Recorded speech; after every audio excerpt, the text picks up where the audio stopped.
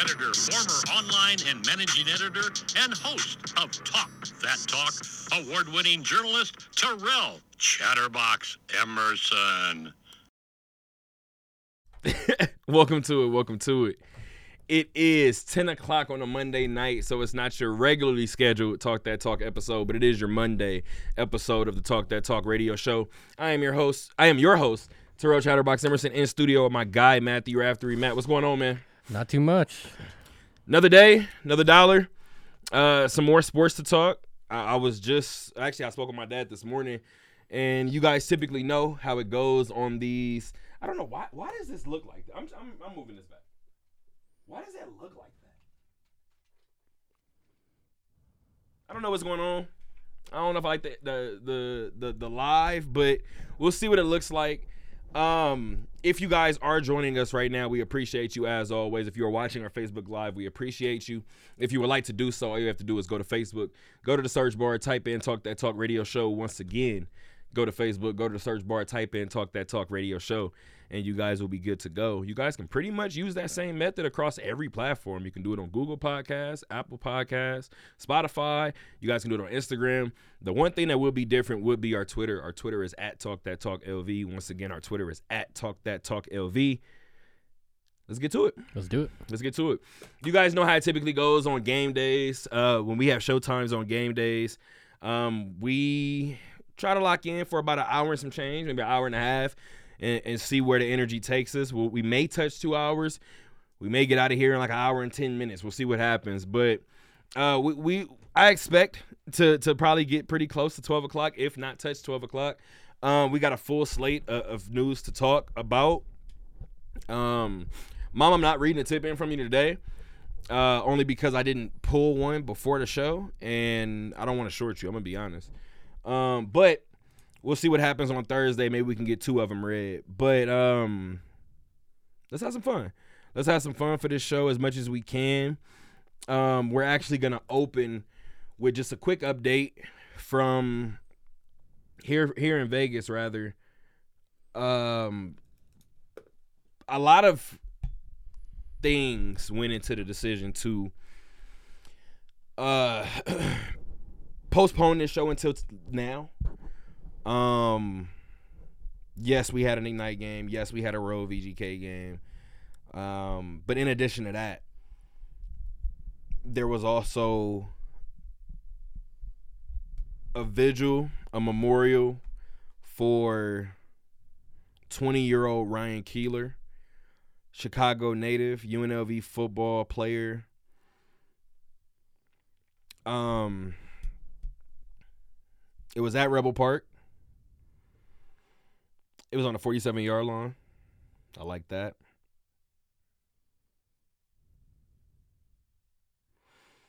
Just a moment for the program to remember Ryan. A lot of stories were told. Naki Fahina spoke. Jeff Weimer spoke. All-time leading rusher Charles Williams was in attendance. Obviously, plenty of the teammates were there and things like that. We don't need to get into the analysis portion of it, not tonight at least. I don't want to. For anybody wondering and asking, I don't know anything more. Not that I know of. Matt doesn't know anything more. Doesn't look like any of this news is going to be out soon, which is why we're not finna go into any analysis in terms of that sense. But just the memorializing of Ryan Keeler. As I said before, this is not somebody who I knew personally. This is not somebody who I even recall any conversations with. Definitely a surreal moment. Going to Rebel Park, understanding what people were gathered for. The silence. Just a different feel if you've ever been to a UNLV practice and just saw what Rebel Park typically looks like. Completely different feel today, or tonight rather. They had the vigil at 5:30. As I said before, these things really put into perspective that, and I tell people this all the time, and I have no problem saying it. I love my job. I think I have the greatest job in the world. But when if you truthfully wanted me to boil down what it is that I do and the people that I cover do, we get paid to play and talk about a game. I don't know of a better way to spend my life. Things like this put into perspective so much more around us that matters, you know?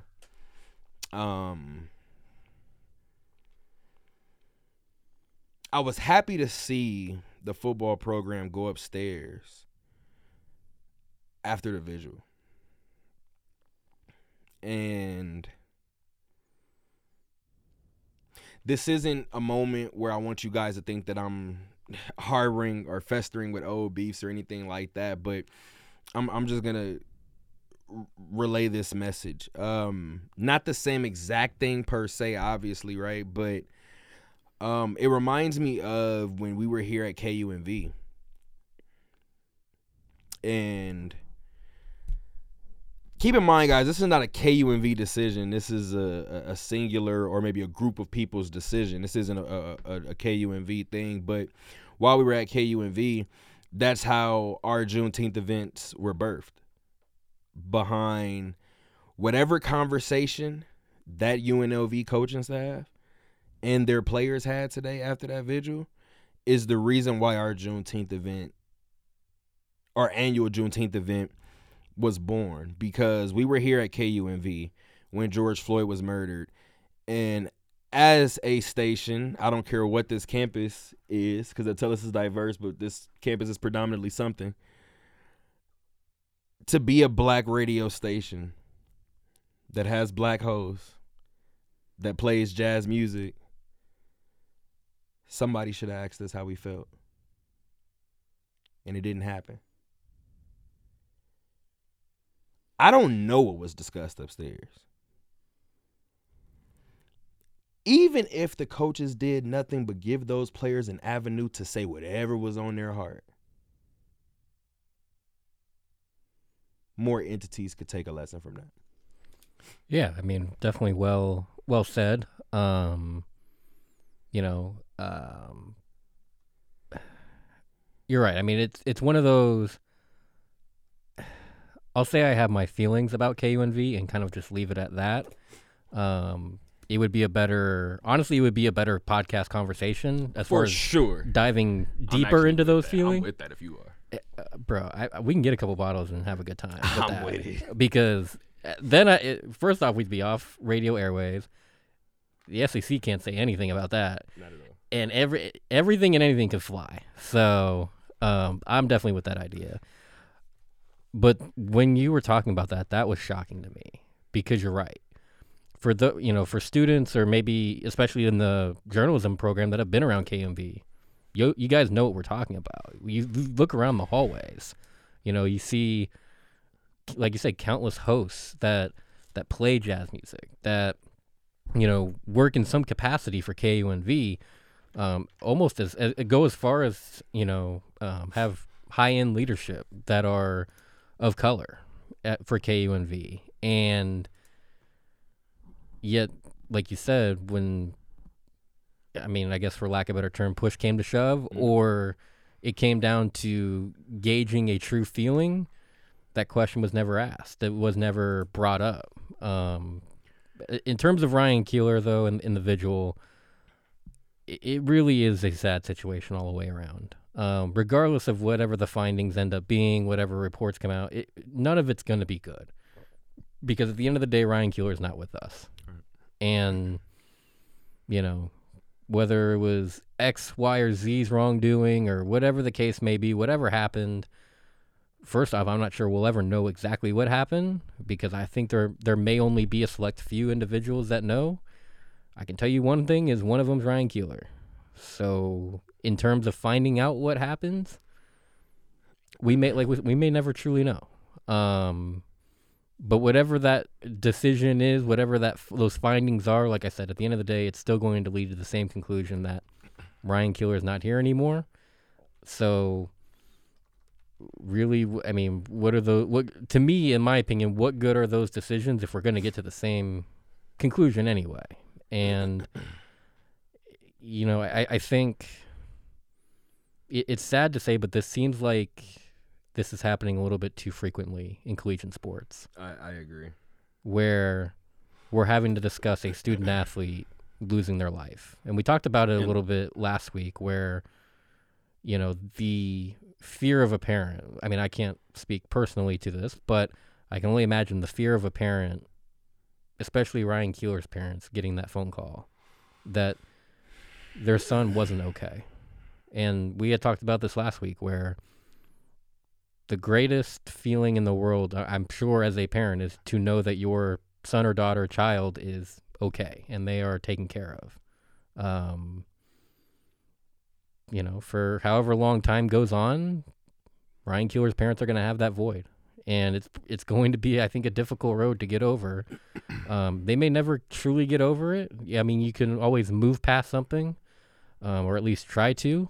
And, you know, I do think what respect has been shown to Ryan Keeler has been awesome from UNLV, from outside sources. I think UNR, their football program, had flowers put on the 47-yard line of, I want to say it's Mackey Stadium. McKay Stadium in Reno. I think I saw something on Twitter that Barry Odom had Harry Reid International schedule flights to fly over UNLV every 47 seconds for Ryan Keeler. So the tributes have been really cool to see. Some of the highlights from tonight were really, you know, good to see on social media. And, you know, again, it's a truly a sad situation all the way around. And ones that we kind of hope to see less of as time goes on. Everything you just said, I couldn't get behind it any quicker than you were saying it. When you said that this is something that we have this conversation far too often about collegiate athletes. And as you said before, and as we both mentioned, that nobody knows anything at this present moment, just in going back to history with what you were saying about collegiate athletes, all in a multitude of ways too. And it's a eye opener. As you said before, it's a sad situation overall. It's really, I don't know if uncomfortable is the word. It's really hard. As I said before, when what we do for a living, yes, it's fun. Yes, we have a lot of jokes. Yes, there are some tense moments. Like I said before, nothing outweighs something like this. And seeing guys that you typically share laughs with not know when their next laugh is going to come is a really... I'm at a loss for words, guys, and you guys know, even with my nickname, it's pretty hard to be that. I don't want to say weird, but it's a really unique spot to be in that dynamic when the energy is almost collective. If anything, I think it's a good reminder to truly live life to its fullest. You know, because tomorrow definitely is not guaranteed. I know it's a cliche. I know it's kind of halfway joked around, you know, you have the Kyle Shanahan memes and all that. But he was kind of onto something. Yeah. It's true. You know, you take advantage of what you have today, because, I mean, as we've seen, you may not get tomorrow. So if you're not making the fullest out of the current day and, the days leading up to that, All right. I mean, you could leave this planet, with some regret. And so if anything, that would be kind of, I guess, my message, if you will, is, definitely if opportunities arise, definitely try to live life to the fullest because, that's just my view on it. I completely agree. UNLV football came out afterward as a collective unit instead of, as of course, we could pretty much expect it. This season will be dedicated to the memory of Ryan Keeler. Forever 47, man. Long live Ryan. Let's talk about something that hopefully will make Ryan smile. Let's do it, yeah? Yeah. Let's talk about going perfect at home. It's not something that this campus has seen very often, and especially this program, they haven't seen it in 44 years. So that means Lindy's lifetime. It hasn't happened. Did you mention that to her, by the way? I didn't. I hope so. I hope somebody did. I didn't. I should text her and be like, by the way. Because she's going to be like, thanks for the reminder. Well, I mean, honestly, everything that they've accomplished so far this year has been like, hey, Lindy, you were 8. Hey, Lindy, you were a senior in college. Hey, Lindy, you were 3. I think now Lindy might appreciate it now and be like, well, at least I wasn't born. Like, at least, you know what I mean? At least I don't feel like you guys are aging me. But this group continues to just check things off the list. I talked to Alyssa Brown. Was it after this game? No, I lied. After the last game. And I talked to Alyssa, I talked to Lindy, and I talked to somebody else, I believe. And kind of my question was the same to all of them. I said, even with as great as this team played last year, with as great as this team is playing this year, I find it interesting that this year has continued to provide opportunities for this team to build off of last year, which is kind of wild if you think about it. Because you talked about their 7 losses last year. They only have 2 so far this year. But if you look at last year's record, there were still some things to be desired, right? You had a 12-game win streak snapped in Wyoming. You avenged that loss in Wyoming, by the way, this year. They avenged a lot of those. They did. They were on a revenge which we're actually about to get to. But you had that 12-game win streak snapped at 13, or before you can get to 13. Right now, you're at 17 and counting. Last year, you got 20-piece by Northern Arizona. This year, you 20-piece Northern Arizona. Last year, the team is pretty much dominant at home, stumbles on senior night. This year, they avenged that senior night loss. They already beat UNR, so they avenged that portion of it, but now they send the seniors off right. Alyssa Brown talked to me after the game, and she admitted that all the seniors did what they were supposed to do in making it about San Diego State. She said, and then as soon as they were done talking, everybody else amongst themselves said, we're going to go get this win for them. And I think it showed. I mean, obviously, perfect at home for the first time in the Cox Pavilion, perfect at home for the first time in 44 years since 1979. They beat San Diego State 65-59. Lindy talked about it. Lindy said that it was awesome was the word that she used. She said that it was awesome because the fans that have supported this group all season, they were rewarded by never watching that team lose. And as she said before, certain things are hard to do. She's talked about winning a regular season is hard to do. Obviously, winning the conference tournament is hard to do, things like that. But this one is special. And she admitted that this one was special. I think it's only right for a group that she's continued to coin as special. Special is a good word for this group. And I want to ask you this question. It's going to be the same question I ask Lindy maybe next time I see her. Okay. But, well, I take that back. Whenever their season comes to an end, I'll ask her this. Okay. Possibly, if not sooner. So Wednesday. You'll see her Wednesday. Yeah. Yes, Wednesday's a good one, if not sooner.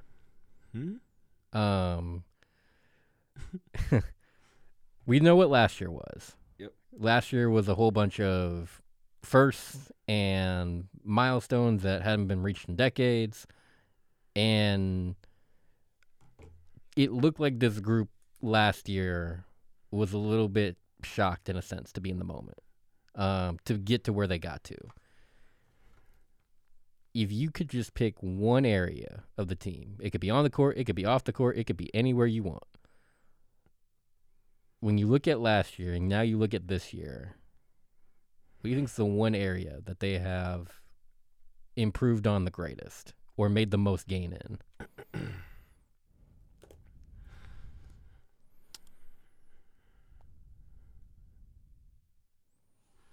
I'm gonna go with the thing that's jumping out to me is roles and everybody's role. I think what hasn't been talked about enough is Essence Booker's role, and the stats aren't going to show it. I think statistically speaking, if you look at the stats, especially in the scoring department, I think her numbers are actually down from last year. But she's made this team so much better by taking that sacrifice. And I truly think that's been the difference. Alyssa Brown, obviously this team would like to have Nneka Obiaza out there, but Nneka going down with the knee injury carved out Alyssa Brown's spot. You know what I mean? She had immediately slid right into Nneka Obiaza's spot. Justice Etheridge continues to be Justice. Kind of as you talked about kind of prior to the season starting, this team is going to go as Justice goes. I completely agree. We saw it last year. Justice was not happy after a couple of wins, pointing to things that she said was ultimately going to bite this team in the rear end, and it did. So we understand that Justice is going to be Justice. I think Alyssa Durazo-Frescas, I've said it before, those nights where she goes 0 for 5 from 3 or she goes 1 of 7 from 3, I like those stat lines. I do, because she didn't stop shooting. There were times last year I felt like where she stopped shooting. She understands what she's on the court to do. I think everybody's role, they were defined last year. I think they were crystallized this year.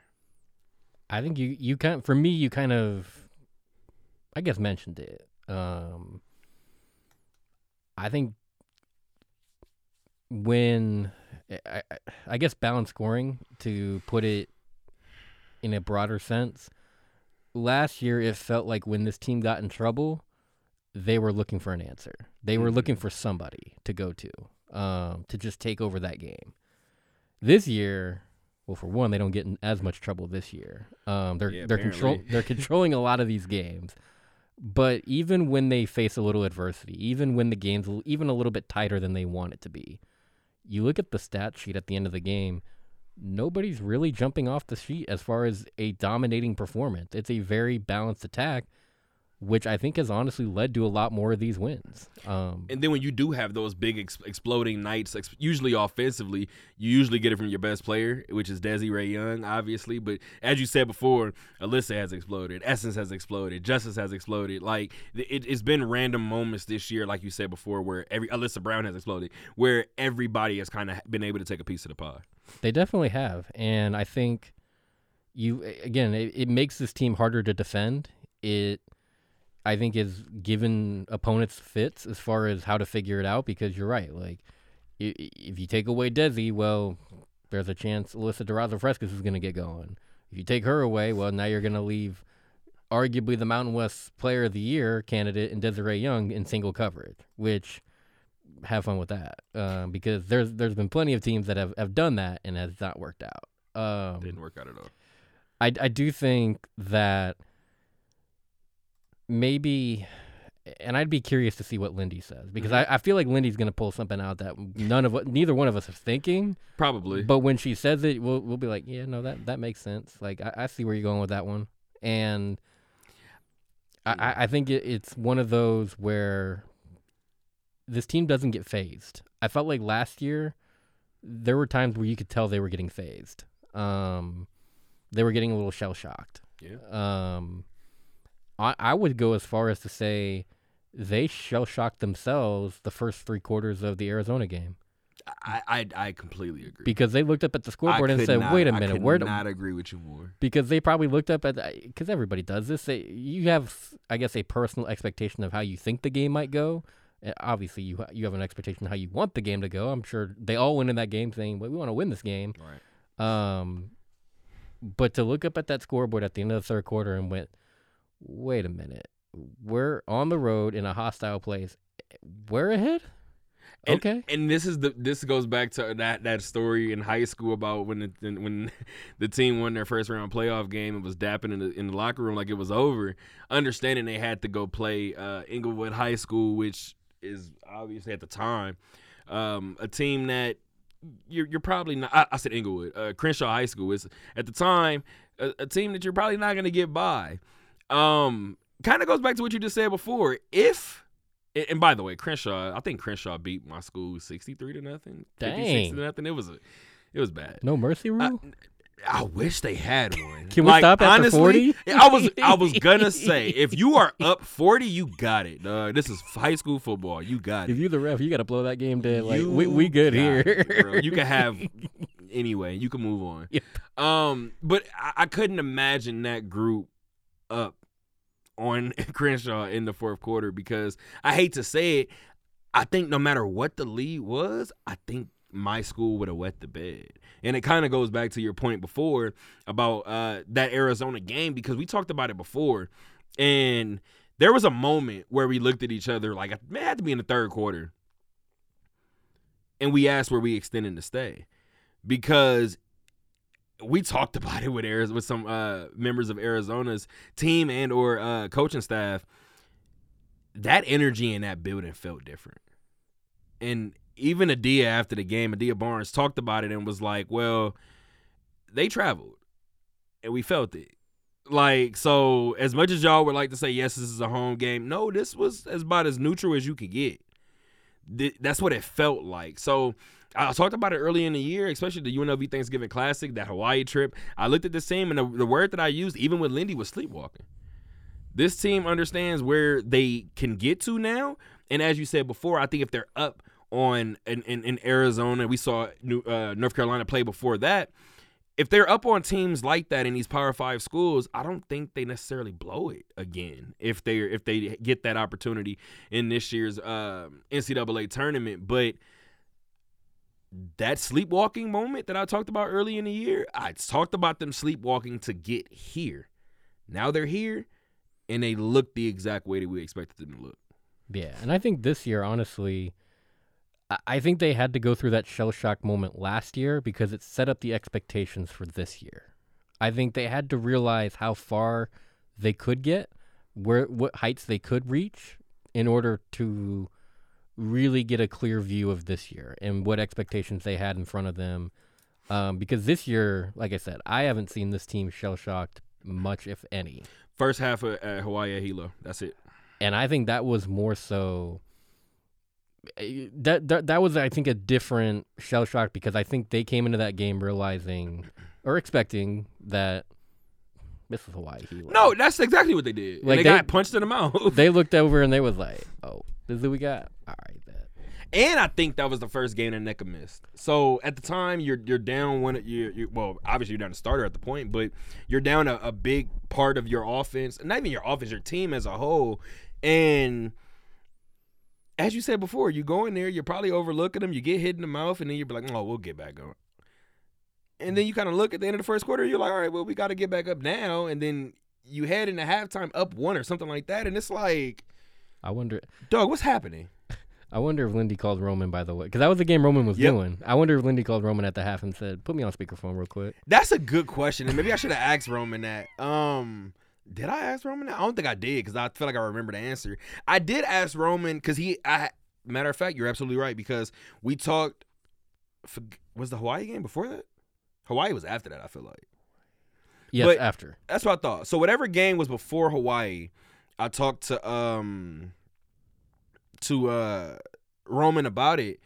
And when we got to the Hawaii Hilo game, I was like, well, you talked after the last game and you said you never had seen a first half like that. And you know what I mean? That was the first time you ever seen it from this group, whatever the case may be. You ever thought you would see it back-to-back times? And he was like, dog, no. Like, I don't know what's wrong. And I was like, this is like genuine. He was like, no, it doesn't make sense to me. He was like, and the thing was, he said we have to correct it when we get back.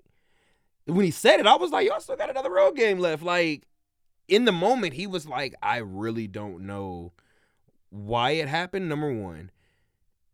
and why it keeps happening since it happened back-to-back games. And then I think maybe a week later, they blitzed through somebody in the first half, and I was kind of went back to Roman and was like, this is the way first half is supposed to look, right? And I think it goes back to what I said before. I think this team, based on what you said, I don't know if they'll ever admit it. I can't wait till the season is over because Desi will admit it. They sleptwalked through this regular season. They knew that this year was going to be better than last. They knew that, this is about the time that they wanted to get to where they could start. If you wanted to, deem it as like the season officially starting here, then, I mean, that's one way to look at it.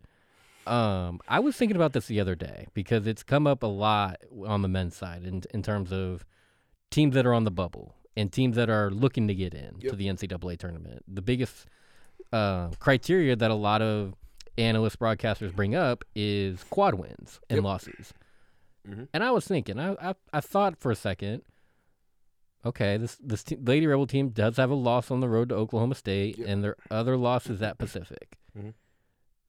They don't have another bad quad loss on their resume. And in fact, is that Oklahoma State loss a bad quad loss? I wouldn't say it is. I didn't think it was. Maybe Pacific's like a quad. No, that Pacific loss stinks. That's the loss. I keep telling you guys, I don't think they're penalizing for the Oklahoma State loss. I don't. I think they're penalizing them for the Pacific loss. But like I said, I would go back to the fact that Pacific beat 3 teams in the Mountain West. But I think that would also lend more credence to why they look at the Mountain West the way that they do. Yeah, and again, you're right. It could be a quad 3 or 4 loss technically for against Pacific. Right. Maybe you label the Oklahoma State one borderline quad 1 to 2, somewhere in that range. And then the other thing they look at is the net ranking, however you want to say it. Because, and this is kind of, if I was, I guess, in charge of the committee, I would, first off, not put as much credence behind the net. Okay. Because I feel like the men don't want to hear that. The men ain't gonna be anywhere near this tournament, so they're not even in the conversation. What tournament? I ain't gonna. Relax. The CBI is gonna be looking at the men a little crazy. Like, you sure you want to be in this one? We're not even sure we want you. So, if UNLV gets the men's side, this is random, but if they get invited to postseason play, they should go. They won't. They should. I'm telling you something.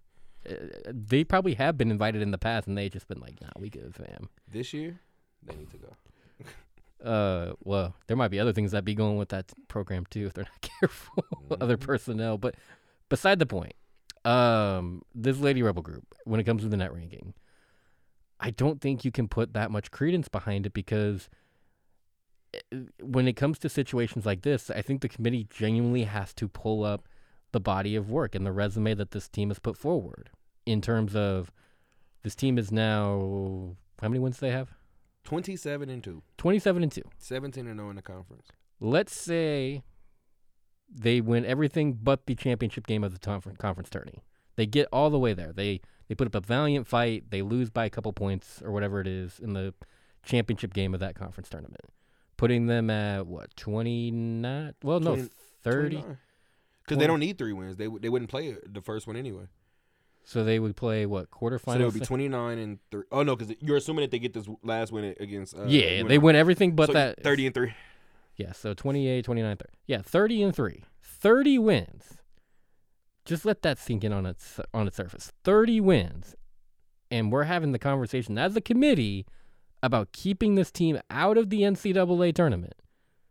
Go find another school that you're going to put in there that has more than 30 wins. I was going to say that got to be a 1 seed for the NIT, right? Like, it just got to be. I think a 1 seed for the NIT is disrespectful for 30 wins. I agree, but I'm just saying. That is downright disrespectful. And Lindy would tell you the same thing. She'd be like, that's downright disrespectful. I don't think Lindy would. I think if they give them an NIT bid, she going to let them know.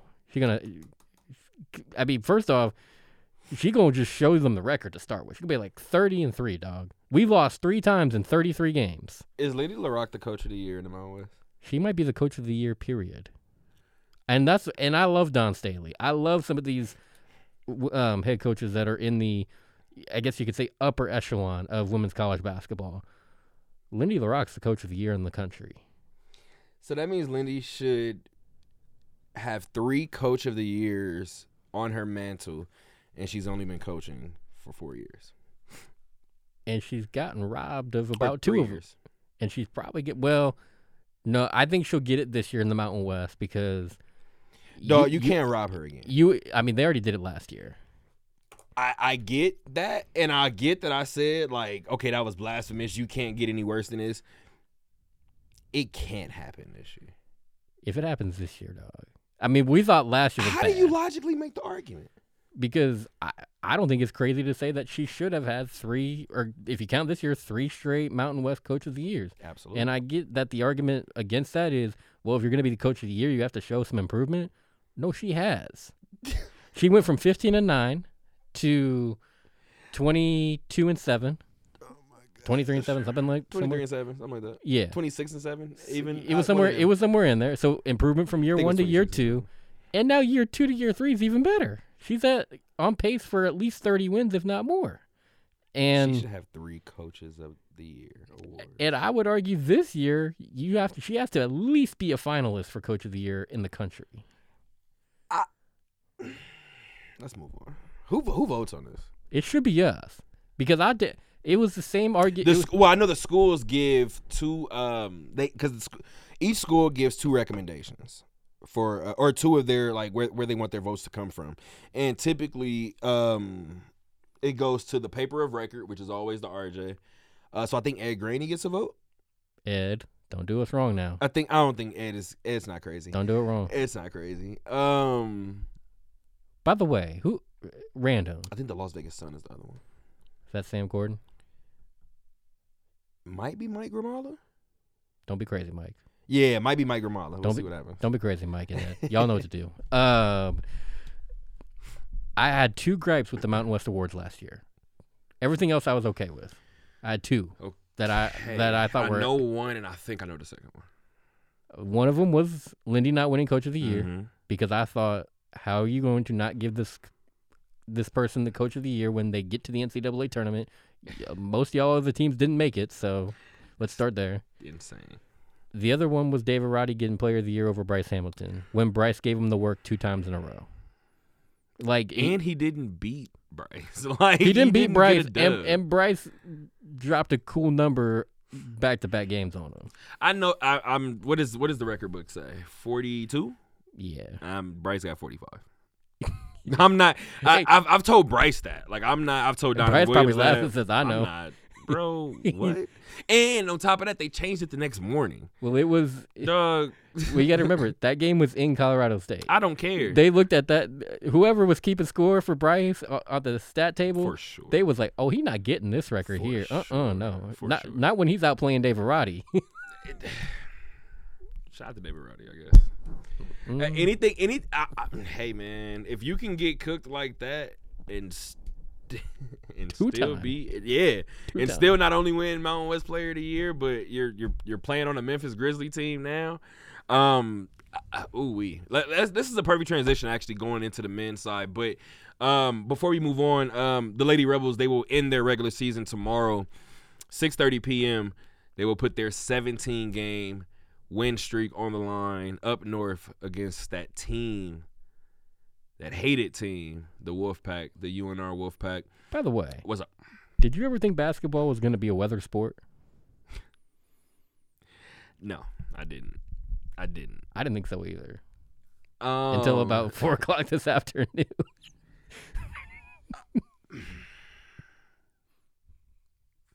So what Matt is referring to, the Lady Rebels flew to Reno, got to Reno. I don't want to say landed in Reno, but they got to Reno and had their flight redirected back to Vegas. They took a whole victory lap and then came right on back. They're like, we don't even need to play. At this We point, know what's I gonna didn't want to happen. say it, but at this point, it's like, yo. They were like, we here. How are we gonna play this? Because now I didn't spend 3 hours on a plane, and it should have took me 30 minutes to get on and off, 45 minutes max. Why are we circling in the air right now? I will text Jared in the morning to see what happened. I think I'm gonna forget. I'm gonna keep it a complete bean. But on a little bit serious note, with that, they better hope they play that game tomorrow, because think about the alternative that happens. No, they have to play that game tomorrow. Because otherwise, they're gonna have to be if they don't play that game tomorrow, by rule, I think they have to forfeit the game. We just had the conversation a couple minutes ago about this team's NCAA tournament hopes. Number 22 in the nation now. I feel like, again, and it would be through no fault of their own, at the end of the day, the committee's going to look at that and be like, well, it's another loss. And I think they're, regardless of how that loss gets there, they're going to get punished beyond belief for that loss. So that's why I sit here and say, if y'all got to take a bus, if y'all got to play that game somehow. If you have to find a neutral site somewhere where y'all can both play, y'all want to rent out a gym in Tonopah or something. They're not doing it. UNR is not doing it. Dog. They've got to play that game somehow, some way, because excuse me. Because you can't afford a forfeit.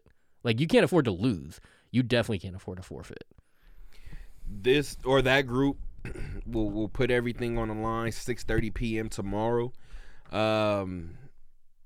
Even with a bunch of wins, that team is still waiting for some questions to be answered about their future. But I don't think anybody that's in season right now is asking more questions than the UNLV basketball team. We talked about this Air Force game coming up on, was this game Tuesday? No, it was Tuesday, wasn't it? Wait, no, what's today? Today is Monday. Was this game on Wednesday? Friday night game? Saturday night game? No, it was a Friday night game. It was a Friday night game. It was a Friday night game. All of us say because it was 2 or 3 days ago. So it was a Friday night game against Air Force, kids' night. I remember we talked about this before. And I said all season, I think every time with the exception of one, where I said the Raiders couldn't afford to lose this season, they lost. I said UNLV couldn't afford to lose this one. You text me maybe a couple hours before game time and said UNLV was favored by 9. I think we both agreed that this UNLV team shouldn't be favored by 9 against anybody at this present moment. We don't really know what's going on.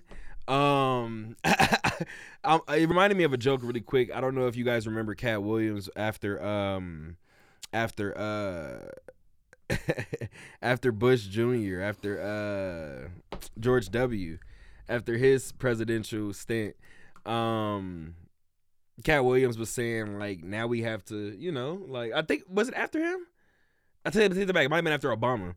And he was like, right now, I don't know that we should, like, pick another president. I think we should just be single for a while and just see how everything kind of pans out. That's kind of the way I feel about this UNLV team. Like, when you sent me with them being favored by 9, I think back to the 10-0 team and was like, well, hell yeah, they should be favored by 9. This Air Force team is not good, right? And then you look at this Mountain West, and I talked to you before. Kevin Kruger said it right after the non-conference season. This Mountain West season was probably going to shape up to be one of the best.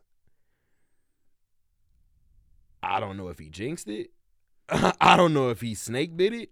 I don't know what happened. But I told you I was looking at the standings. If not today, I think I was looking at them yesterday. I think it was today. And I looked at the top 3 in the standings and was like, oh. So it's like football. 2 or 3 horses. And the rest of y'all just fighting for filling spots. That's the way it feels right now. Do you know San Diego State has 5 losses on the year and they're ranked 18th? Not that they shouldn't be ranked 18th, but that Arizona loss early in the year, I forgot what other losses they had during the non-conference schedule. But you look at them now, they're doing what most people expected them to do. Dominate the Mountain West. One thing about dominating, though, is the rest of the guys in the group, they got to figure out what they're going to do. This UNLV team dominated non-conference. Ran through it. This group in the Mountain West slate, it frustrates the hell out of me. I still can't put a finger on what's wrong with this group. The only thing I can say is that they don't have a go-to primary like offensive option, and everybody's going to be like, well, what about Elijah Harkless? He has been the best offensive option for this team. Obviously, we know what Bryce Hamilton does, right? If Donovan Williams was on this team, is EJ Harkless your number one option? No. When I first got here, if Shakur Juiceson is on this team, is EJ Harkless your number one option? No. That's what I mean. No knock to EJ. Should he have the ball in his hands the amount of times that he does? Yes. I told you guys before earlier in the year, because that mentality of go and get a bucket, this team, based on Kevin Kruger's own admittance, or on admission, is built through defense. I told you guys, EJ must think how I think. Because if you built this team with defense, I ain't hear you say offense yet. So that means it's open? Bro, give me the ball. I'm shooting this thing 17 times a game. Because why wouldn't I? There is no guy on offense. I told you before, do I feel like EJ has taken over games for this team? Hell yeah, he has. I don't know where this team would be if they had just one more offensive option. I have no idea where this team would be, especially when you consider that EJ Harkless poured in 23 points on 9 of 17 shooting. He did go 0 of 6 from the three-point line, did have 7 turnovers, but he scored the biggest basket of the game, which ultimately ended up being the game winner. UNLV beat Air Force 54-53. I was at the game, and I was sitting next to Jesse Merrick. And the funny thing is, I looked over at Jesse, and I looked over maybe like either 11 minutes or 8 minutes left in the first half. And I looked over at Jesse, and I was typing my live tweet, and I looked around the Thomas and Mack Center, and I said, they're going to lose this game. He just looked at me. He slow nodded and said, you feel it too? I said, the energy just feels weird in this building. That energy was like that until about 10 minutes left in the game. I don't know what happened. Maybe EJ Harkless happened. Maybe EJ Harkless felt what that building was putting out and was like, nah, not on my watch. Huge play by Jackie Johnson to steal the inbound pass in a game that looked like UNLV was headed towards another loss, but huge inbound pass being stolen by him. I love the fact that Shane Noel was asked about Jackie Johnson just kind of staying down for the come up, essentially, for lack of a better phrase. Just understanding that his playing time wasn't always guaranteed, but he still made the big play when it mattered most. And obviously it's still a win for this group. So big deal for Jackie Johnson, obviously for his confidence, but obviously a big deal for UNLV to obviously keep their season alive. Nobody's gonna like this. Is it fair to say this is the worst loss of the year worst win of the year they've had? I hate to be this guy, bro, because I'm in media. There's no such thing as a worst win. A win is a win. Like my sports background kicks in that aspect. Yeah, like it could be ugly, but like we counted it. You know what I mean? Like UNLV, the Lady Rebels win over Fresno State. That was a hideous win.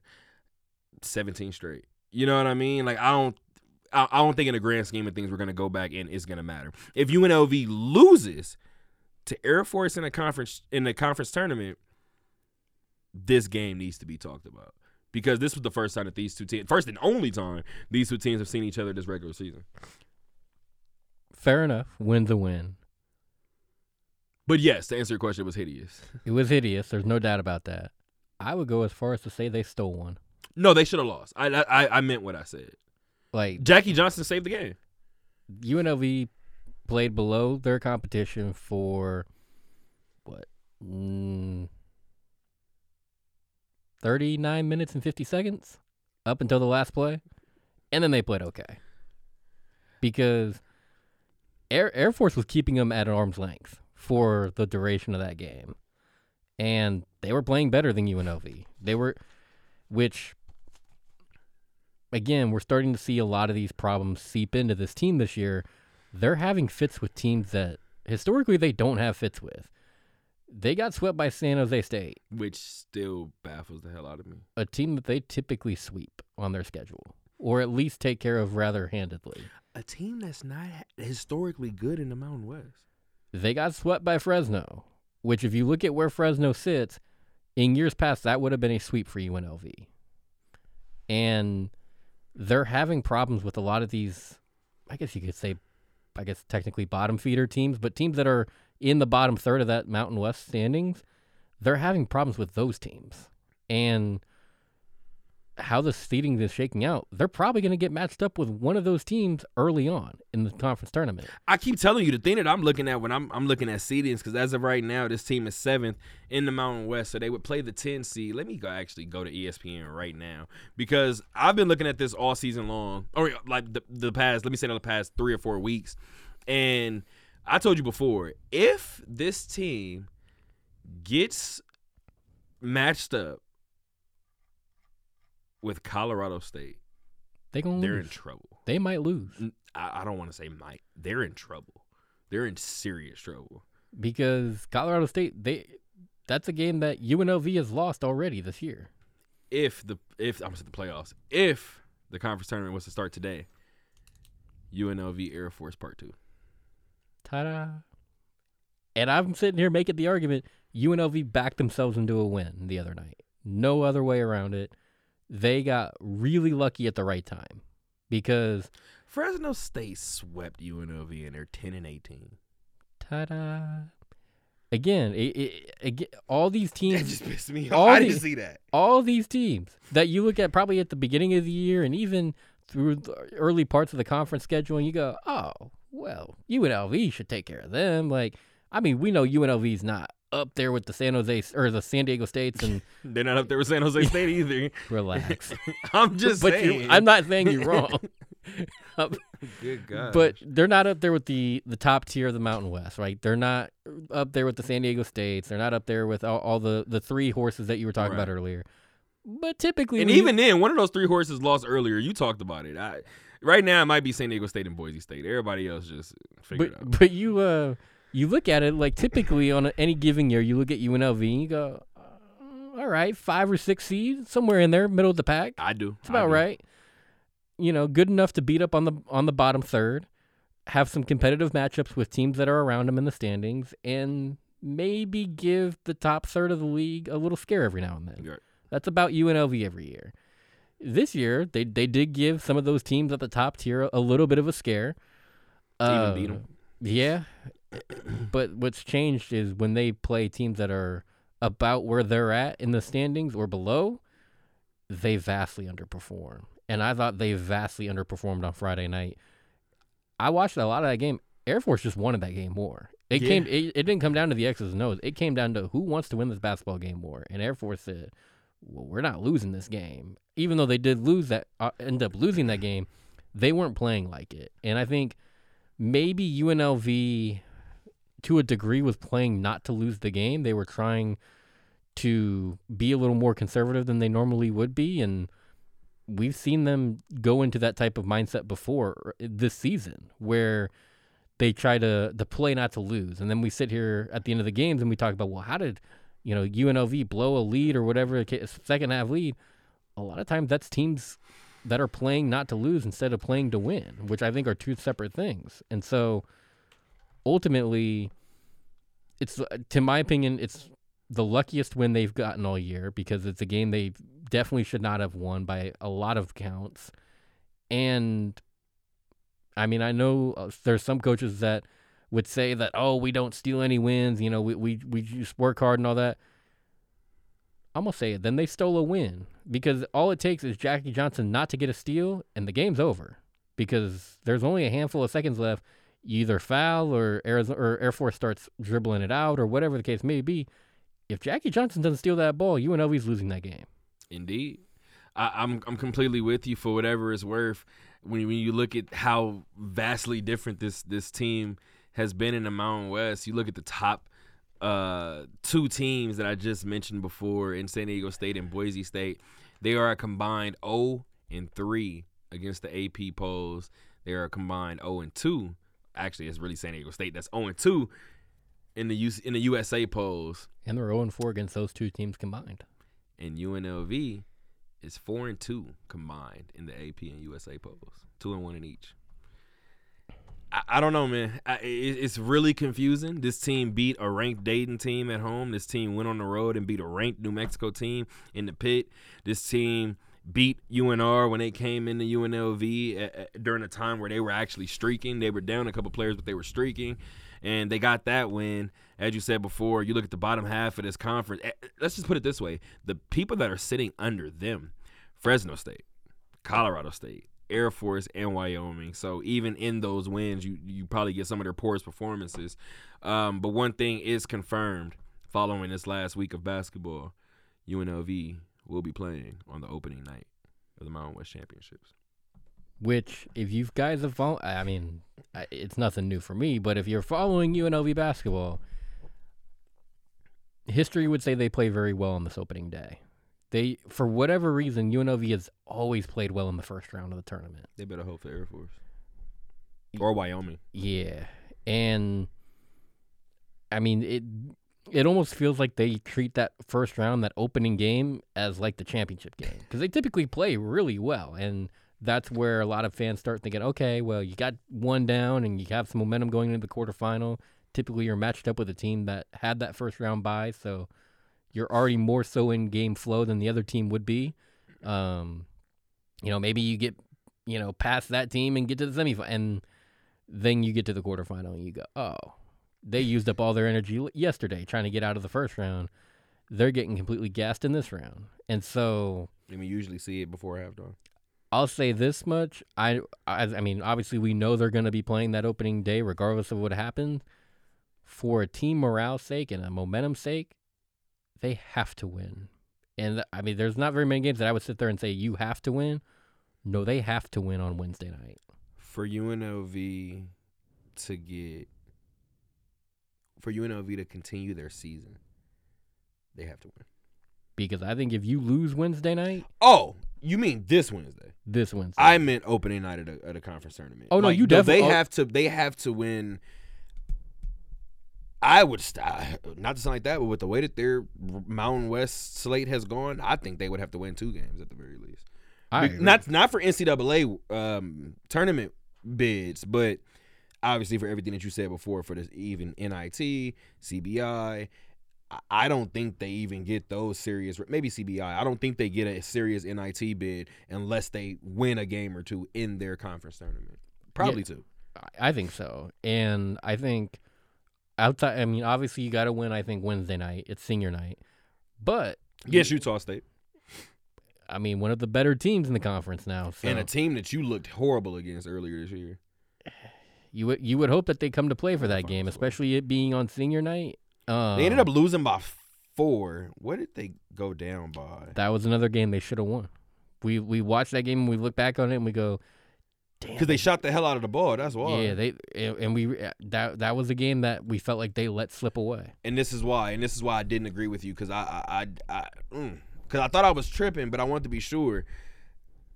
Utah State shot 51% in that game and shot 44% from 3. This is supposed to be a defensive team. They shouldn't have won that game. Exactly. And that was a game that I thought UNLV, outside of that area, played really well enough to win that game on the road, nonetheless. And so I think you have to take care of business on senior night, and if nothing else, avenge that loss, gain some momentum, because I'd put 2 in a row. I think they'd have one more game in the regular season before they get to conference play. Well, they have one more, which will be UNR. That will be Saturday, March 4th. This game on Wednesday is at 8 p.m. from the Thomas and Mack. So, I mean, if you've already got Air Force, which take Air Force for the win, that however you're gonna get it. If you get Utah State and you complete the sweep of UNR, oh, that's huge. Oh boy, that's huge. I mean, it goes back to Marvin Menzies. I keep going back to Marvin Menzies' years. Marvin Menzies' year, they ended the regular season on a win streak and then went into the tournament with some gas, and second day fell flat. And I mean, the same thing could very well happen. And again, we know they're going to play on the opening day regardless. You're right, though. I think we look at that opening day.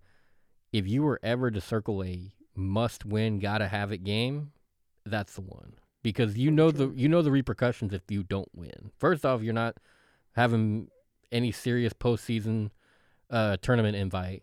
Bigger than that, everybody's calling your 10-0 start a fluke. And I hate to say it because it's college basketball. Nobody wins 10 straight games, flukish style, but it was non-conference games. So there could be some people who would argue, what did those wins ultimately amount to? And there's people that don't want to say it, so I'll just go ahead and say it. There's been players that have, to their credit, came out and defended Kevin Kruger. If you want Kevin to stick around next year, you better go out and at the very least, win that opening game. You have to. And you probably got to win the quarterfinal too. That's where I'm at. Because if we're talking about this team with yet again another quarterfinal exit in the season they just came off of, with the start that they had to that season, and you're looking across the aisle and you saw what Eric Harper set the tone with football and Marcus Arroyo, if you want Kevin Kruger to stick around for another year, you have to play like you want him to stick around another year. It doesn't help that Kevin Kruger and company have been swept 4 times this year, all by the states, except for Utah State. We'll see what happens, but they've been swept by Fresno State, Boise State, San Diego State, and San Jose State. So if they lose to Utah State, all states, and that's 5 except sweeps, for Colorado, and that's 5 sweeps in a season. Indeed, that's 10 losses. Indeed. Again, y'all have to win on senior night. They have no choice at this present moment. Yeah. Speaking of not having a choice, the G League Ignite had no choice but to win when they returned home to the Dollar Loan Center. They had a choice. You're right. They've reminded us they've had a choice. Let me not say that. You're absolutely right. This team, being so young, has had up and down moments this year, as you would expect.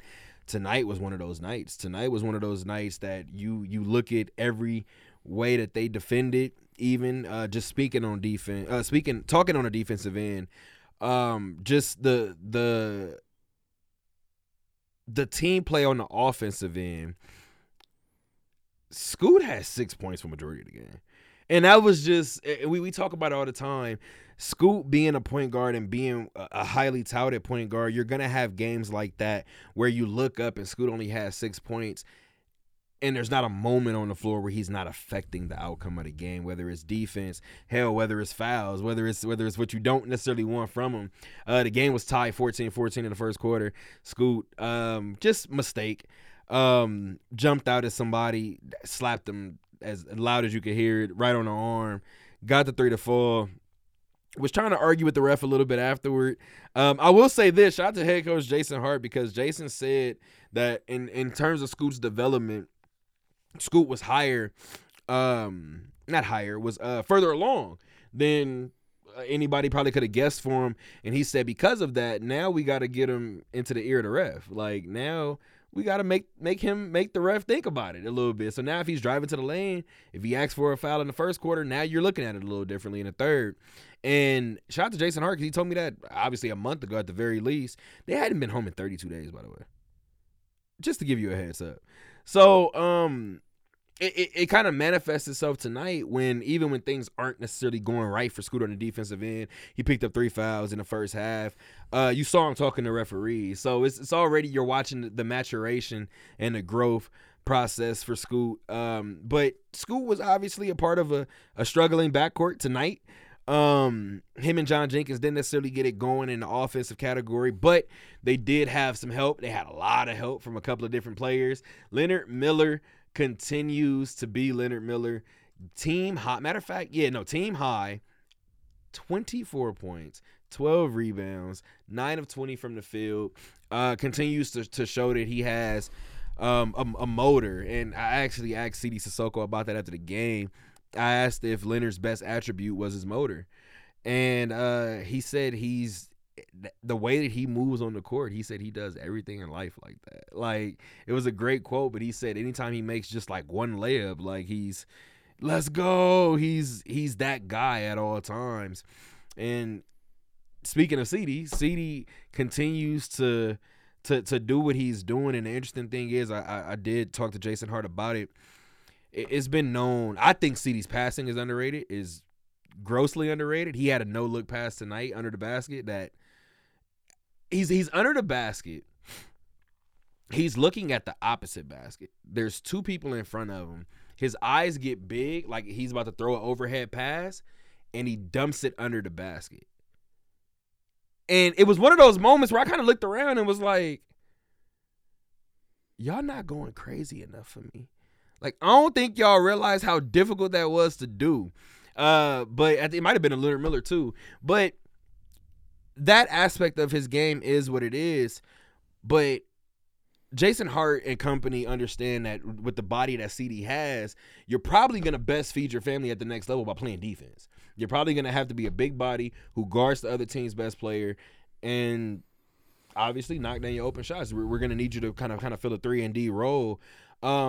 Earlier this year, like I don't mean season, earlier this year, this calendar year, I believe CD Sissoko set a new career high with 23 points. He followed that up in Memphis with 24, another career high. He had 22 tonight. I talked to Jason Hart after the game, kind of just about that, understanding that his role at the next level will probably be 3-and-D. The development of his offensive game, I asked, did it surprise him that it was kind of accelerated? And he said no, not necessarily surprised him, because he said with the France under 18 team, he was asked to do more offensively. And he could do it. Now, he said the biggest difference with him now is that he's learning that he's a big body. And once you learn that you're a big body, you can kind of use it to your advantage. And that's exactly what we're seeing CD do. There was one point in the game where Jason Hart is literally yelling out to London Johnson to go back and get the ball because he's running up court. CD Sissoko has the ball in the backcourt. And Jason is like, dog, you're the point guard. Go get the ball. And as London is headed back behind the half court line, CD's initiating the offense at this point. So CD breaks past the half court line right before he does it. Nice behind the back crossover. It's a lane. It's just an open lane.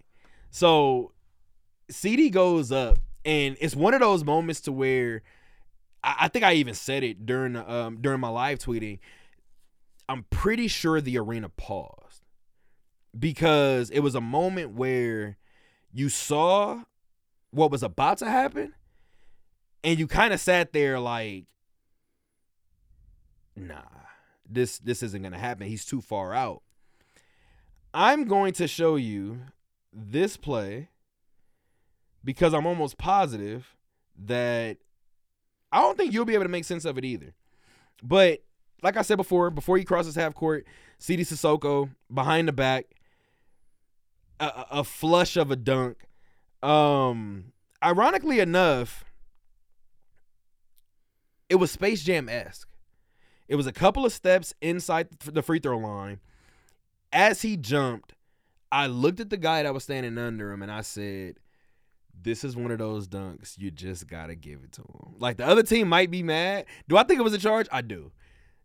Do I care? I don't. You gotta give him the points after something like this. So I'm gonna show you. I'm showing Matt the play live right now.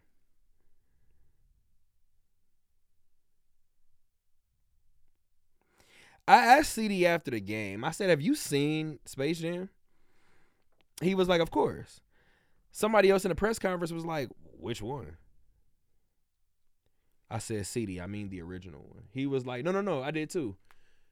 Good. I forgot that we have to now specify that there is a new Space Jam out. But it was definitely Space Jam-esque, and I got to be honest with you. I can't wait until we see what this NBA draft has to hold because a lot of people are getting good looks at these G League players.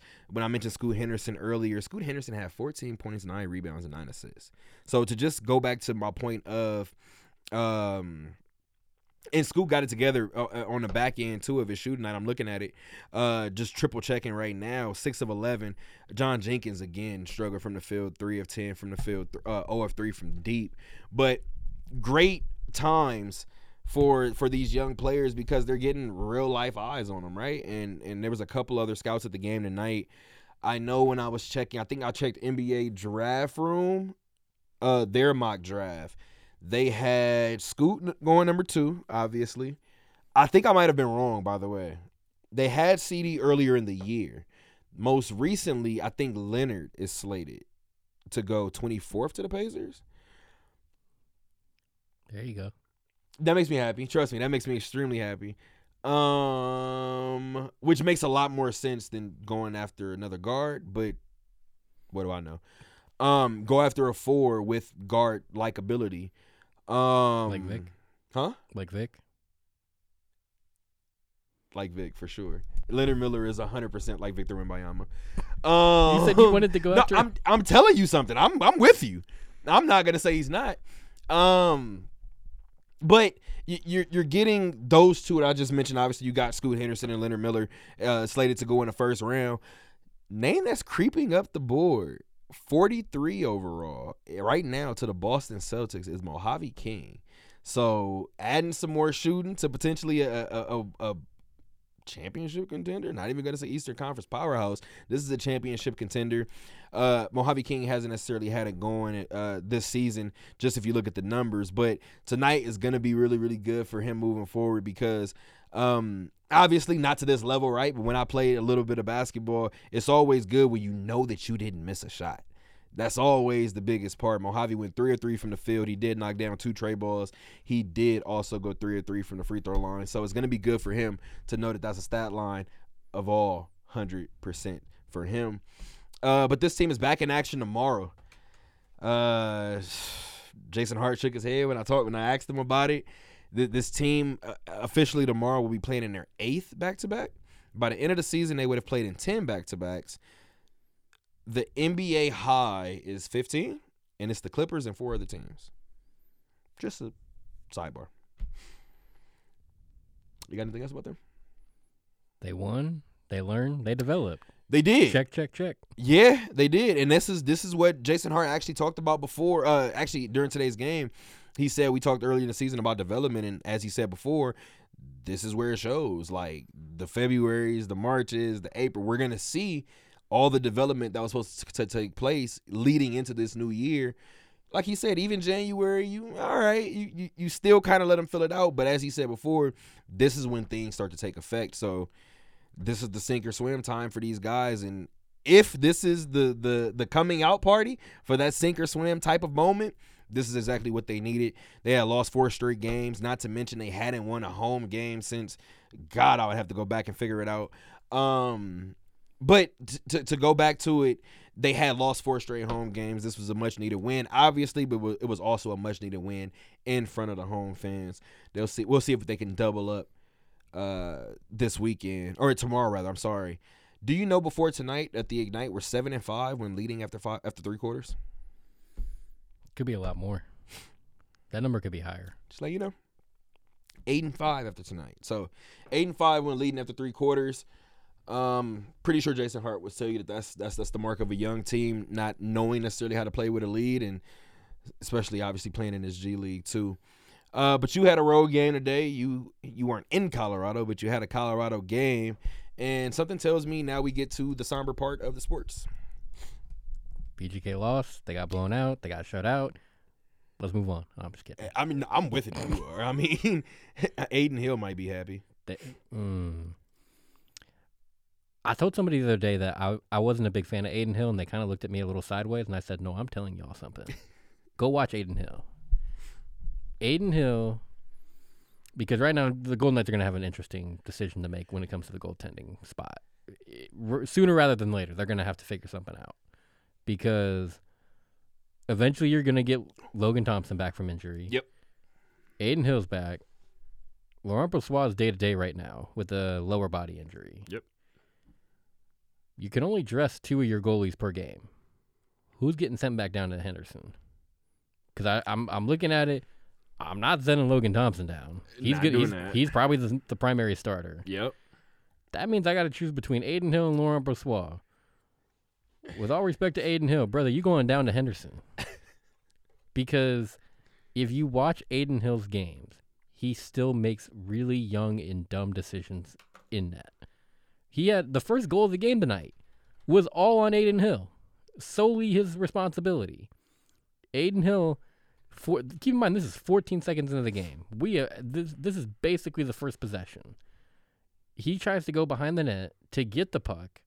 He tries to pass it to a teammate that is pseudo-covered by a Colorado defender. Adin Hill misses the pass that goes right to the Colorado defender for an open net.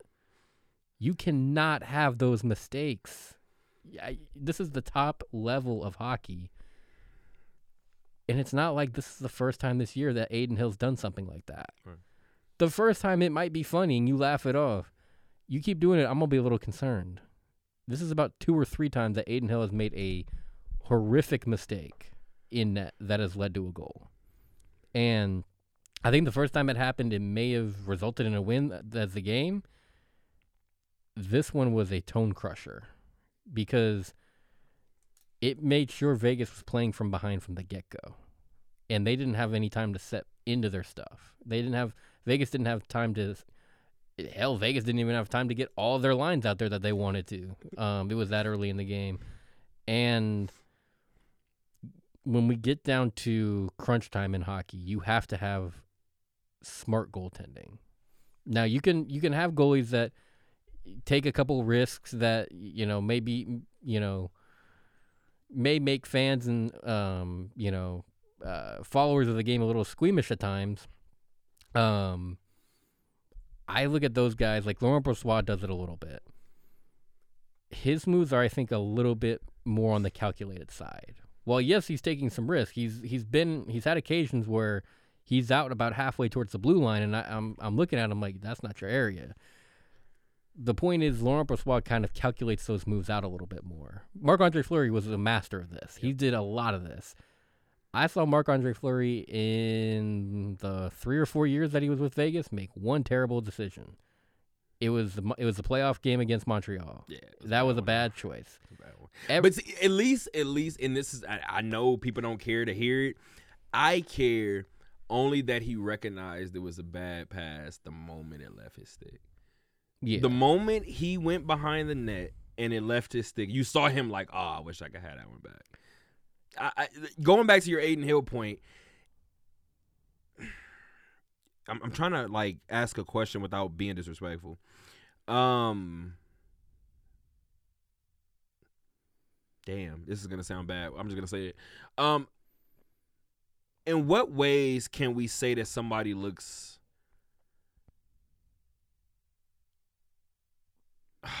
This is going to sound disrespectful. I'm going to have to just say it. Yeah, I can't think of a better word. In what ways can we respectfully say that somebody looks clueless? When they keep making the same mistake over and over again. Because it's not clueless. And now I wish I didn't say the word because maybe clueless isn't the word.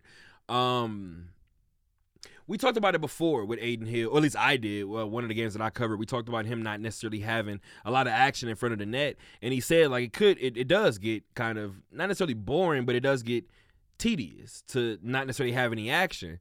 But like he said, then the opposite side of that is to have constant pressure in your face. So you want kind of a balance of it.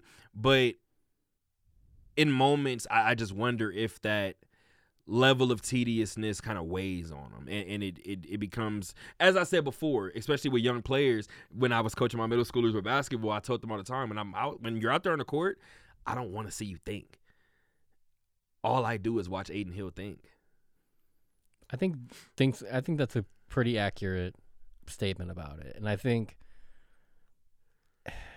part of me wonders if Adin Hill is trying to be the goalie that makes flashy plays, and that's kind of how people know who Adin Hill is, because he may make flashy plays.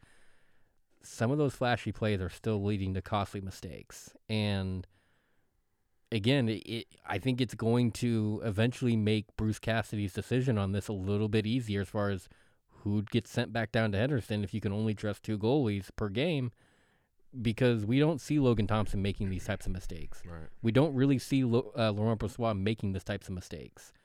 The first time it happened, because it was kind of a similar situation earlier in the year where Adin Hill had misplayed a puck behind the net or whatever, I immediately thought of the Fleury play. Yep. We talked about it on the show too. And when I thought about that, and I thought, that's probably the only time I've seen Marc-Andre Fleury really slip up.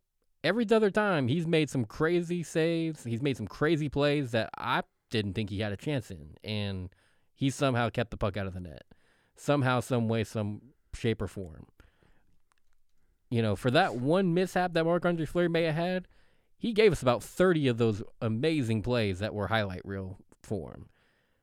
Aiden Hill's about 3-1. Maybe clueless isn't the word, reckless. Very reckless at times. That's the word I want to use. Very reckless at times. And in a time of the year, you can't afford to be reckless. You have to. We talked about it earlier in the show as far as teams, maybe playing more conservative and all that. If you're the Golden Knights, you have to find ways to grab points anywhere they're found, even if it just means getting to overtime. Even if it means you grab that 1 point. That's one more point than you're walking away with now. Because, in terms of to this game, it's the second time all year they've been blown out. Or shutout, I should say. They've been blown out before, but shutout. Relax. I had to put the clarification out there. Oh man, I was gonna ignore it if I could. I couldn't do it though. They've been blown out, but at least in some of them blowouts, they at least get one on the board. So say that was funny. I got a good laugh out of that. I laugh at Vegas, and I don't think I should. No, I definitely do it a little too much too. They that's why they look at me crazy. I think what happens is fans expect us to be fans. And no disrespect, but I tell you all the time, I went to UNLV. So would I like to see UNLV win? Yes. I told you guys before, the biggest misconception is that you can't be a fan and cover your team. The Pacers stink. I will tell you guys when my favorite team is bad. It's just it's life. I think when you let it get in the way of your reporting, that's the issue. And I think that kind of, as I said before, that Vegas Golden Knight fan base,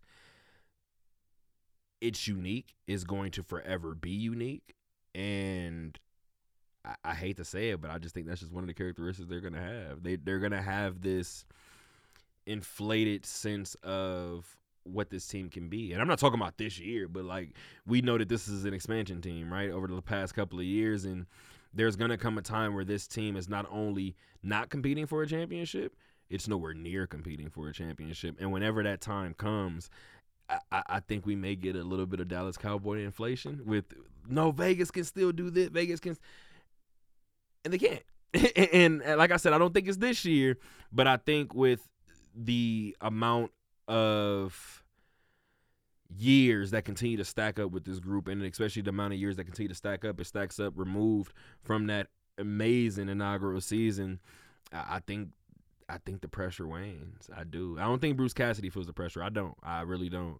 But I think some of the guys that have been in that locker room a little bit, I do think they hear it. So going back to what you said before, talking about a time where you can't be reckless, I think this could be a make or break opportunity for a lot of these guys. Well, you saw the fan base reaction last year when this team didn't even make the playoffs. Yeah, you thought Rome was burning. And it wasn't even a terrible year by that standpoint. They were only a few points out of the playoff hunt. It's not like they were. And you called it in November too, which was weird because they were leaving. No, that scared the hell out of me. I didn't think I could do that. Yeah, because I called BS in a moment. Yeah. I had a couple of those moments last year. That was kind of fun. Hey man. But I do think. Good thing we record this thing. Yeah, no work. Because otherwise, people they'd say the same. They'd be like, "You didn't say that." I'd be like, "Hang on a second. Let me show you something." I do think it's interesting that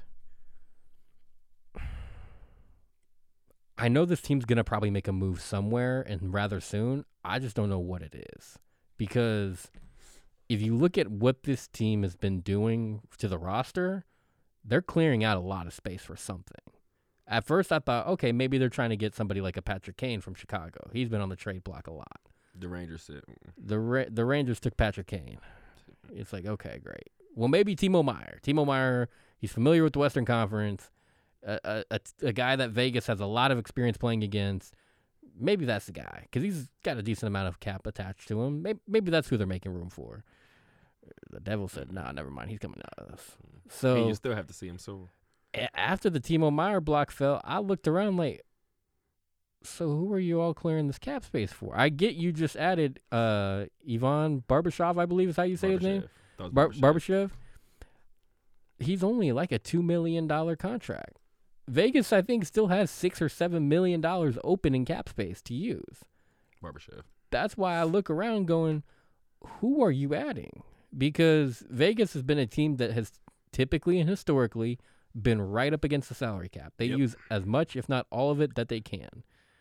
It's very unlike Vegas to sit there with $6 to $7 million of just unused cap space, not dedicated to a player or allocated to a player. And we still haven't passed the trade deadline, which is why I still leave the opportunity open that they could be looking to bring in somebody big. Right.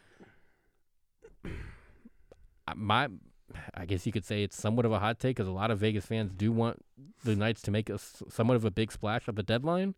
I think your take is my take. Don't do anything. Stay still. You're winning Don't games as touch the team is nothing. constructed right now. You don't have to make a move. I wouldn't touch anything. I would just wait. And on top of that, you're the best team in the West right now. Especially in the sport of hockey, where if you find something that works, you have to ride that wave because it could take one bad decision to derail everything and undo everything. That's why, I mean, even with Barbashev coming in, I do think Barbashev's going to get a lot of playing time. I do. I think Bruce Cassidy has to be kind of careful where he places him, though, because if you place him in the wrong line, all of a sudden it's affecting way more than just the line that player's on. Absolutely. It's affecting everything else around it. So while I do think it's obviously really cool that, Vegas could be in, conversation for all these big names around the league, there's a couple problems with it. A, you're going to have to find how they're going to work out in the system. More so than that, B, because a lot of these guys they're looking at are going to have somewhat expiring contracts coming up, where they're either going to be due money in less than 2 years or as soon as this offseason. Vegas has had a track record of this where they bring in a lot of these top ticket guys, a lot of these top contract guys that are making, Jack Eichel. Alex Pietrangelo. Yeah, let's keep going. When they got Alex Pietrangelo, now granted, Alex Pietrangelo has worked out really well for Vegas, and Jackass, dude. I'm sure fans would tell you they're probably worth every penny they're getting paid. But at the time when Alex Pietrangelo came to Vegas, we all looked around going, "You're paying how much for a defenseman?" I mean, one of the top contracts for a defenseman in the league at the time. Yep. Same thing with Jack Eichel. There was a lot of expectation because of what he's being paid. And my fear is if you're Vegas, you're going to bring in a top ticket guy, and it's going to be a rental essentially because payday's going to come. You're not going to have enough cap to pay everybody. You're already committed to Jack Eichel. You're already committed to a lot of these guys long term, through trade and then extend because that's what Vegas has done a lot of. They've traded for guys, and then as soon as they get to Vegas, they extend them long term, and they really lock themselves in for multiple years on a lot of guys. You're going to get this big name and say they're a $5 or $6 million contract this year. Well, if they're doing an extension at the end of the year, Vegas is going to be looking around going, we can't afford that. And I just would hate to see a big name be used as a rental for this group for less than half a year. Especially if the team doesn't win it, though. So I think if you go after a big name, if you're Vegas at the deadline, you have to make sure it's a name that you can keep around past this year, because otherwise I think you're better off saving the cap space, whatever you can use that for. I don't know if cap is able to get rolled over into the next year, whatever the case may be. But ultimately, if you can't get one of those big names that are, is okay with being a quote unquote rental that you feel is going to work well with the system that Bruce has in place, you're kind of better off just staying put. I mean, they've had one dud of a game since the All-Star game. It was tonight. That was the dud, where they just did not look good. The other games, even those games that they've lost before tonight, were all in overtime. So at least you can look at the bigger picture and go, well, they grabbed a point out of it. They're still making headway in the standings. They're still making progress forward. And we're probably, 10 games now, I believe, removed out of the All-Star break? I'm pretty sure, yeah. Something like that. Yeah, because they had grabbed, I think, 9 or 10, or no, maybe it was 9 games since the All-Star break. I was about to say, because that something doesn't sound right. Yeah, I think it was 9 games since they've had the All-Star break. They had came into the game with a 9-game point streak. So they had grabbed a point before the All-Star break, came back, kept the streak going until tonight. So only 9 games removed from the All-Star break, and this is the first dud of a game that you just look at and go, yeah, it was not going well. And you talk about kind of what they've been able to do in order to continue moving forward. They continue to move forward in that first place position in the Pacific Division. They are 35, 19, and 6 on the year. They have 76 points. They are 2 points ahead of the LA Kings, 4 points ahead of the Edmonton Oilers, and 6 points ahead of the Seattle Kraken. They are the best team in the West presently. Still the 7th best team in all of hockey, though. 6 teams in the East have more than 76 points. But they're back in action on Wednesday, 7 p.m. from the T-Mobile Arena against the Carolina Hurricanes. Just a quick update, XFL update. Week 2 in the XFL. Vegas is still winless in this new season in the XFL. They lost 18-6 to the DC Defenders. I didn't watch this game. I don't really have much to update you guys on. I'm just clearly letting you guys know the score in this one. I will say this really quick. The Vipers social media person tweeted out, maybe like when it was super windy, that day, whatever day was super crazy windy. Las Vegas locally tweeted that trash can that was rolling because of the wind being blown over because of the wind or whatever. It was literally like, it was open. If you guys are wondering what I'm talking about, like a blue recycling bin. It was open and it's literally being pushed based on the wind down this cul-de-sac, essentially. The Vegas Vipers social media person took that, quoted it, and said something along the lines of, this is how DC is going to leave the valley, or something like that. The Defenders replied to the tweet, winked at Vegas, and said, we're going to remember that. It may mean nothing to you guys. It means everything to me because, yes, it's the XFL. Yes, it's new for everybody. Get your first dub before you talk to anybody. Because now, not only did you go out there and you didn't get the dub, you went out there and scored 6 points. Two field goals. They didn't even score a touchdown at all.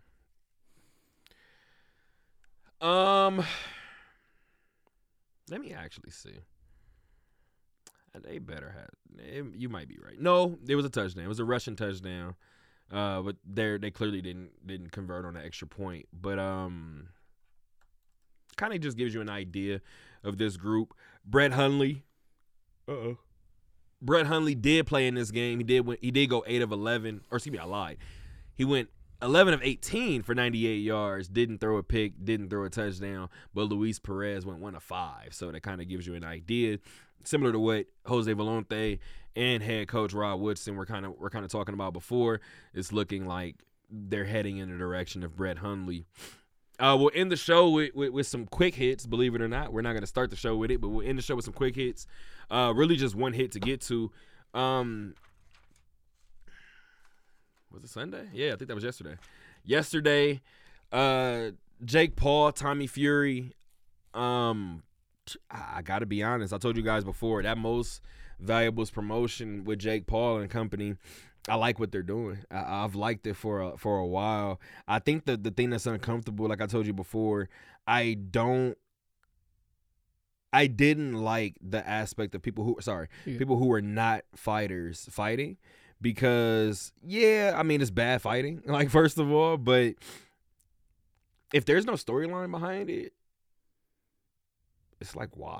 Like, you know what I mean? Like, no disrespect to Darren Williams and Frank Gore, but why? Like, you know what I mean? And yes, it's entertaining in moments, but there are also certain times that I'm watching these celebrities fight and I'm like, cool, that was dope. And then there are certain times I'm watching and I'm like, get them off my screen. Nate Robinson. Like, I don't need to see this. Like, certain things I just don't need to see. I don't care to see. But I said it a while back. You can say what you want about Jake Paul. At the very least, he's taking it serious. And that's what I've always said.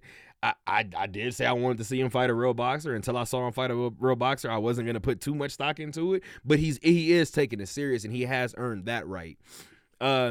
He fights Tyson Fury's little brother, Tommy Fury. somebody who was supposed to fight originally before fighting Anderson Silva, and good fight. Like, really good fight. I did see moments where Jake looked like an inexperienced boxer. There was a couple times in the first 2 rounds, I think that early in the second round, where he got hit and his hands almost dropped to like a street fighting style. And that was it for me. In that moment, I realized in the second round, you never took a punch, at least that we've never seen you take a punch from a boxer. With all due respect to Anderson Silva, with all due respect to Tyron Woodley, they are also well-rounded mixed martial artists. So jiu-jitsu is in there, wrestling is in there, even judo with some of these guys. Like, you have different elements in there. There's kickboxing in there, Muay Thai. And when you get somebody who does all or most, if not all, of their damage with just their 2 hands, their punches feel different. And I watched Tommy Fury light Jake Paul up in certain moments where I was like, he ain't like that. Like, that's usually my line. If you're watching a fight, especially if you see something kind of unfold, you start to kind of look at it and be like, oh yeah, he didn't like that. But at the same time too, I also watched Jake Paul come in the 3rd round, and I watched him dominate the 3rd round. So by the 3rd round, I was like, oh, it's lit. This is great. I have to go back and watch the 4th, 5th, and 6th rounds, because that will give me my answer. Tommy Fury, to me, had the first 2. Jake Paul had 3. I gave Jake Paul 8 because he dropped Tommy Fury. I look at 7, and I want to lean toward Jake. If that's the case, out of the 5 that I'm for sure that I watched, Jake got 3 of the 5. I don't know. I as much as everybody wants to see Jake Paul lose, I watched those scorecards get read. The first one was 75-74 Jake. The next 2 were 76-73 Tommy. The way how I made myself okay with the decision was 2 judges gave him the fight, obviously, right? Whether I agree with the scorecards or not. However, the one judge that gave you the fight barely gave you the fight. If you look at it that way, if we're just reading the room, 3 judges saw it this way. 2 think you lost. 1 thinks you barely won. 9 times out of 10 you lost. Jake Paul get on the mic after the fact, as humble as ever in defeat, in my humble opinion. I do understand why Saudi Arabia booed when he said that he had certain injuries and he got sick during camp, because it sounds like excuses, but these fighters can't talk about it beforehand. So you're going to get what you get after the fact. I didn't necessarily take it as an excuse. I think all the surrounding conversation and surrounding words are where you determine if he is trying to get away from a loss. And he said what a lot of fighters say. I don't know that I necessarily agree with the judges, but he won. And at the end of the day, if my hand's not getting raised, he won, regardless of whether I agree with it or not. And I do expect these 2 guys to fight again. I thought it was a great fight. I thought both guys got popped. I thought both guys showed great resiliency, a great level of resiliency. And I think that all in all, I do think a lot of people aren't going to like to hear this, but it's weird to say this loss might have solidified Jake Paul. Like, it's so weird, but I'm excited to see what he does next. And I will say this was not my tones 2 years ago. I couldn't care less what Jake Paul did 2 years ago. But if Jake Paul, which to his credit, he did say a year or 2 or whatever he said from now, he wanted to be fighting boxers. Here we are. I also want to just highlight that this man said that he wanted to fight Canelo Alvarez. So I just want to highlight that and say that I also hope that Jake Paul came back down to earth a little bit yesterday. But my dad's tip-in is on that. We'll get to my dad's tip-in and then we'll get out of here. My dad said, I can't really say that I don't like Jake Paul, but I'm not a fan. I understand where he's coming from with his brashness and cockiness, because especially in the fight game, that's how you get attention. Either you love him or you hate him. He doesn't really care as long as you're talking about him. So I must say it was a pleasure to watch him lose a decision to Tommy Fury this past weekend. Ali Eason Gibb, who is that? Same question I asked, but that was Jake Paul's opponent in his debut. Then it was still playing it over in my head, the total destruction of ex-NBA player, basketball player, Nate Robinson. After that, it was the ugly knockout of ex-MMA fighter Ben Askren. Then the close fight with ex-MMA fighter Tyron Woodley, followed by a humiliating face-flattening KO of Tyron Woodley in the second bout. Then there was a unanimous decision win by Jake Paul over ex-MMA fighter, notice a pattern here, Anderson Silva. Of all of these fights, Woodley and Silva had at least a little bit of boxing experience, a little bit of boxing background, But to see Paul finally fight a pure boxer, granted, Tommy Fury only had 8 professional fights before this, at least he wasn't trying to box another guy in another sport after retiring from a completely different sport. And to think, the WBC was considering raking Jake Paul if he won this fight. Pure disrespect to the young fighters that are giving blood, sweat, and tears to climb those ranks.